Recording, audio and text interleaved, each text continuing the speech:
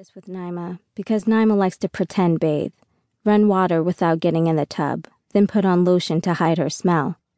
But she always forgets to lotion her elbows and knees. Her elbows and knees always tell the truth. Satisfied, Mom picks out Naima's dress, lays it on the bottom bunk, and looks up at me.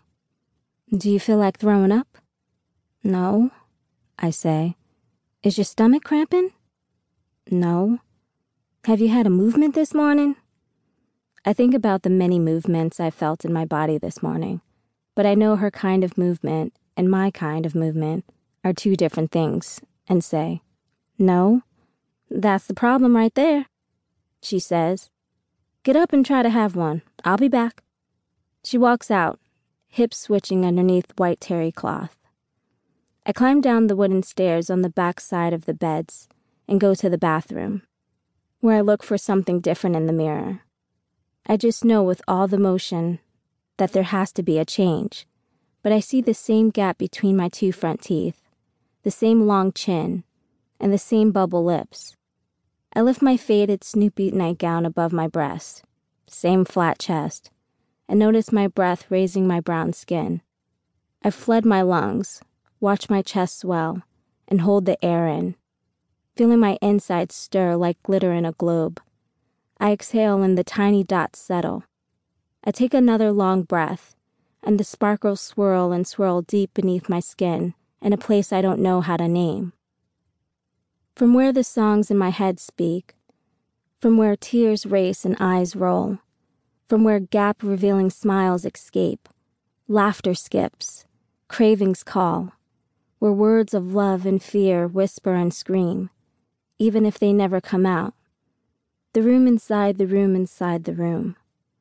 "What are you doing in there?" Mom yells through the bathroom door. "Nothing." I let down my nightgown and run water over my hands before I open the door. I know better than to have dry hands after supposedly trying to have a movement. Mom waits in the hallway. Her hair is in a slick bun behind her right ear, but she's still in her robe. "So?" "No." "Come on in here."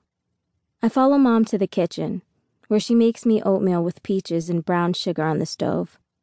"Breakfast is ready," she yells, and the rest of the family comes in. We have breakfast together at the dining room table, but everyone else eats the good stuff: bacon, eggs, pancakes, and grits. This bacon is good," Damon says, smacking. He has more on his plate than Daddy. "Superb," Daddy says in a lofty voice, and takes a sip of his orange juice with his pinky finger extended. Naima giggles. "These pancakes are something else," Damon says.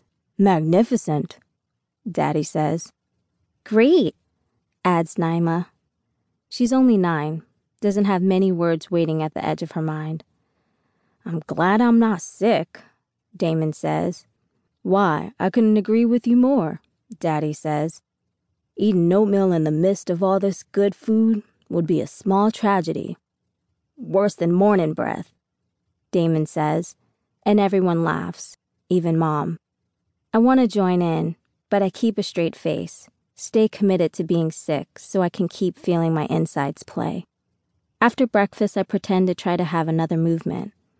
Again, I wet my hands, and this time Mom is waiting outside the bathroom door, in white stockings and a cap-sleeved V-neck navy blue dress that stops beneath the knee.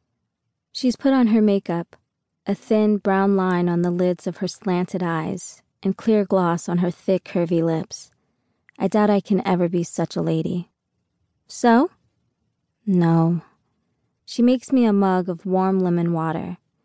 I pretend again.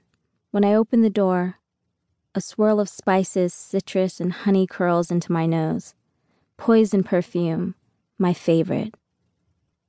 Mom usually lets me dab a bit on my wrist for church, but I know better than to ask.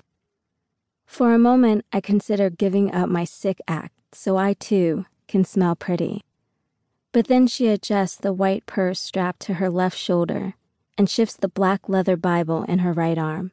And just like that, something inside me takes off running, something wild like excitement, no desire.